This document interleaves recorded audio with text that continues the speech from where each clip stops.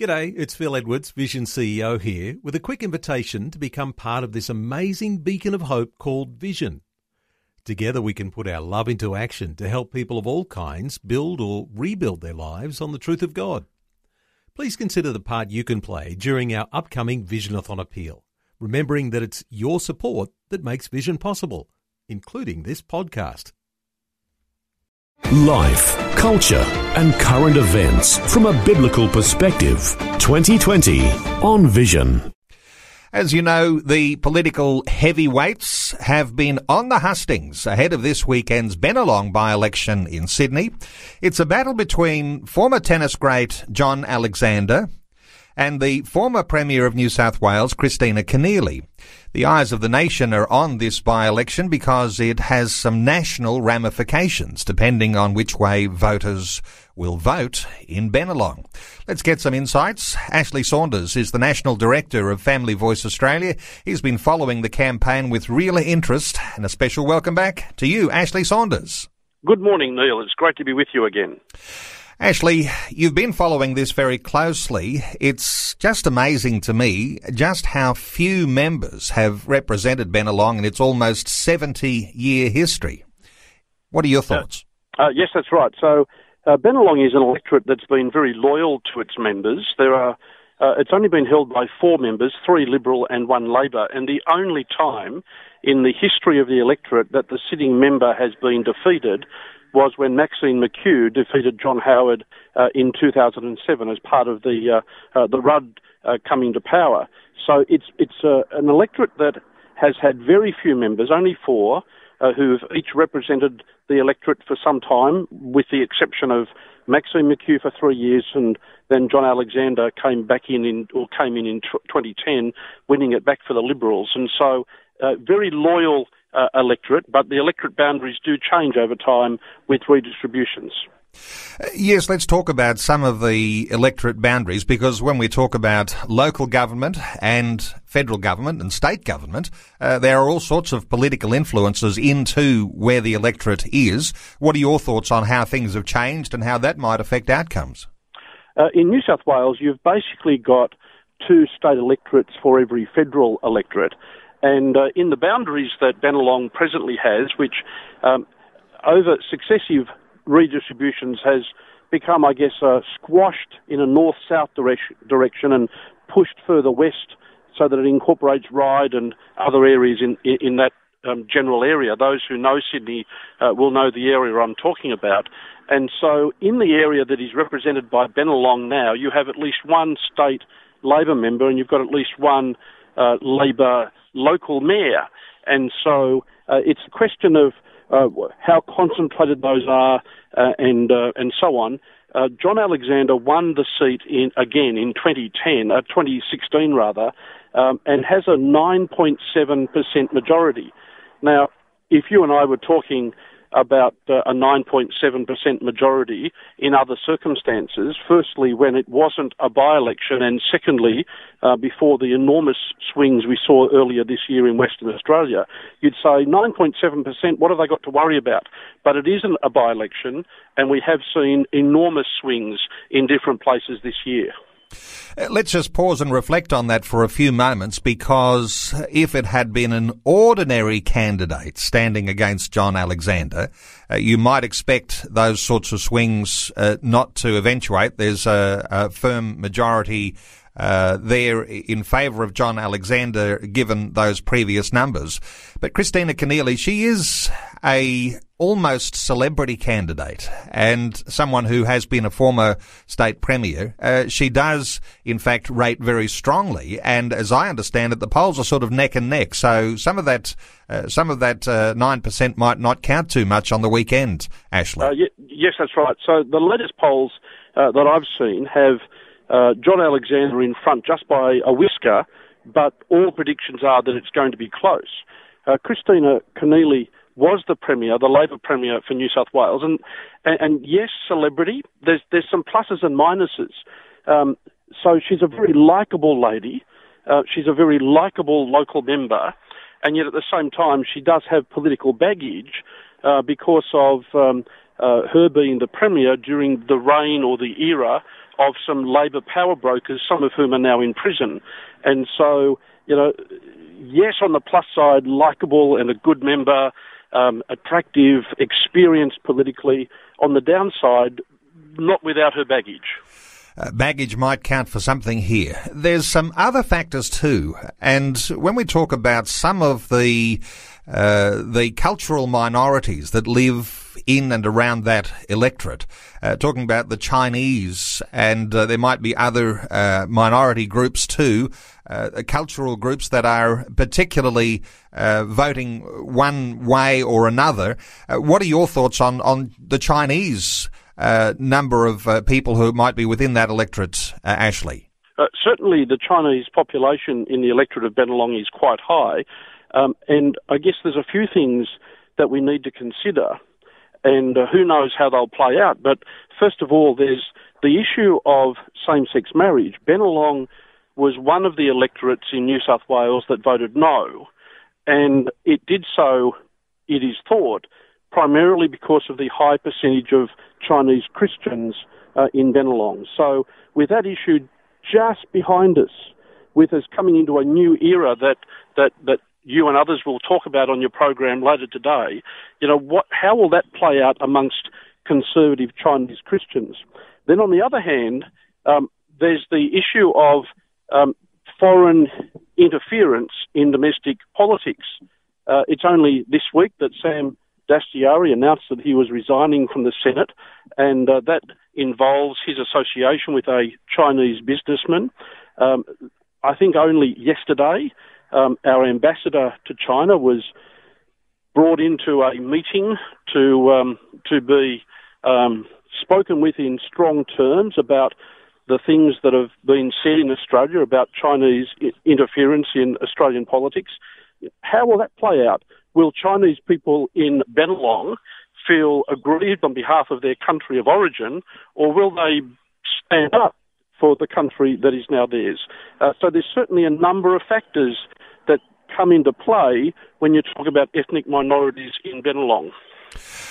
Now, listen, what about local issues? I imagine that the by-election will be fought on those local issues. The reason we're talking about it, there are some national ramifications, but in your understanding, John Alexander, has he been a good representative for the people of Bennelong, or do you think that they'll be, at this point, expecting to change leaders as their member? Well, in a sense, it's a battle between the local issues versus the national ramifications. Locally, John Alexander has a reputation as being a good member.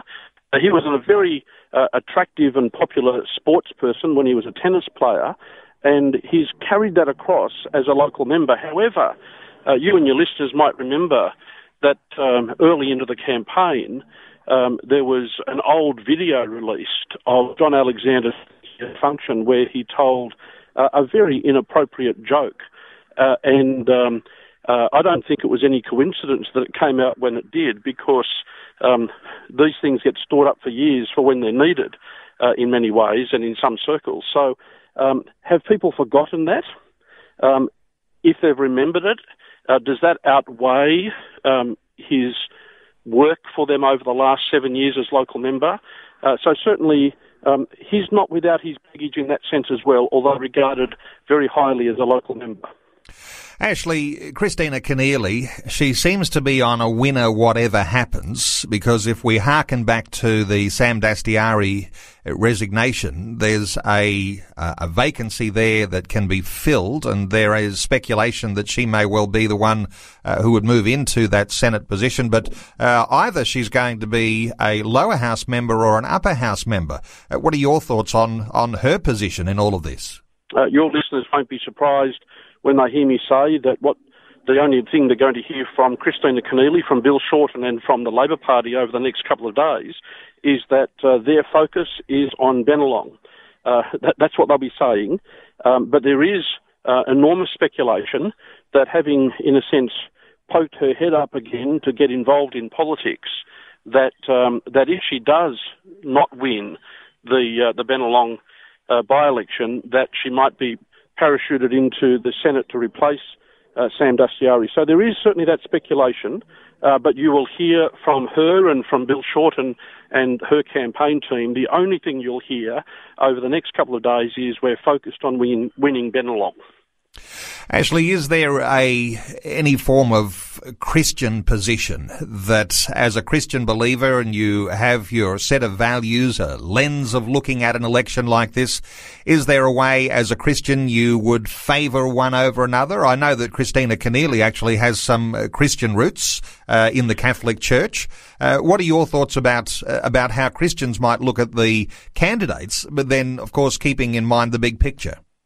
Yeah, and I guess when you start to look at elections and by-elections through a Christian lens, trying to apply the Word of God, trying to individually be governed or controlled by the Spirit of God to discern who is the person who I should vote for in this election, you have to look at issues of candidate, you have to look at issues of track record, and you also have to look at the big picture of the parties. And certainly it won't come as a surprise, I think, to most of your listeners to say that many people are finding it harder and harder to be a Bible-believing Christian in either the Liberal Party or the Labor Party, but especially in the Labor Party. That's the kind of sense becoming harder for people to stand up for godly values.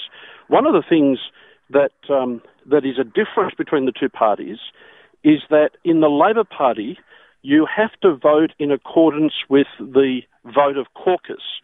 So that if you go against what caucus has said in the Parliament, then you are automatically thrown out of the party. In the Liberal Party, although be under no illusion that there's not enormous pressure put on Liberal members, but in the Liberal Party, that rule doesn't apply. And so even though we hear about this is a conscience vote and this isn't a conscience vote, that's relevant in the Labor Party because if there's not a conscience vote, you must vote in accordance with caucus or be thrown out of the party, whereas the Liberal Party, in theory at least, every vote is a conscience vote.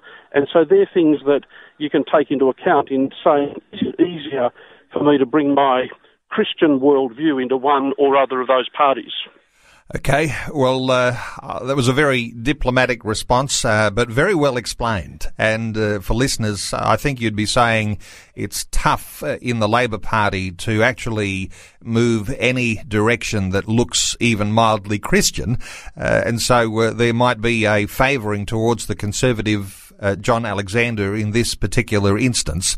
It's certainly getting harder and harder to be a Christian in the Labor Party. That's right. That's as bluntly as I can put it. Let me ask you about a prediction.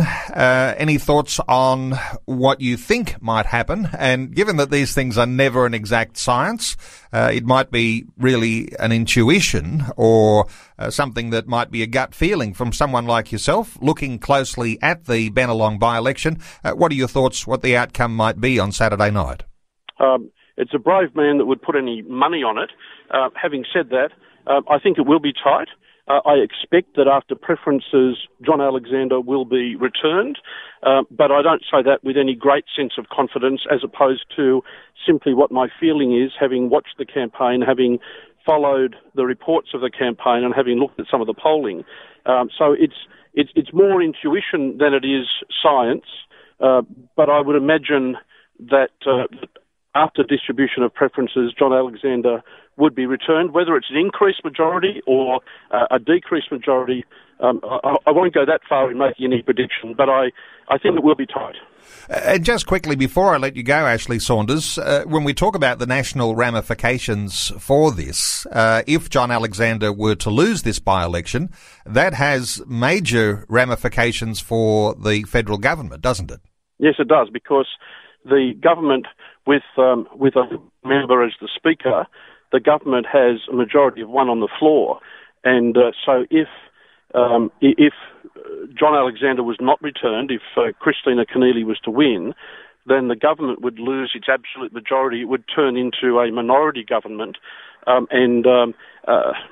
It's a bit like any other minority government. You would expect that most of their agenda would get through, and for the opposition to defeat them would require the support of absolutely every crossbench member, and it is thought that even if there's a loss, it won't probably impact too much the running of government, but it will certainly impact the politics of government significantly. Well, Ashley Saunders, always appreciate your rich and insightful and accurate commentary. And when it comes to by-elections, when we apply a Christian lens to things that are happening, and not only locally on the ground, but what that might mean for us nationally, your insights are absolutely outstanding, and certainly appreciate you taking time to talk to listeners on 2020 again today. Ashley Saunders, the National Director of Family Voice Australia, fava.org.au is the website for Family Voice. Ashley, thanks so much for being with us again today. You're welcome, Neil, and good morning to your listeners. Before you go, thanks for listening. There's lots more great audio on demand, or you can listen to us live at visionradio.org.au. And remember, Vision is listener supported. Your donation, large or small, will help us continue connecting faith to life for hundreds of thousands of people across Australia and around the world. Learn more or donate today at visionradio.org.au.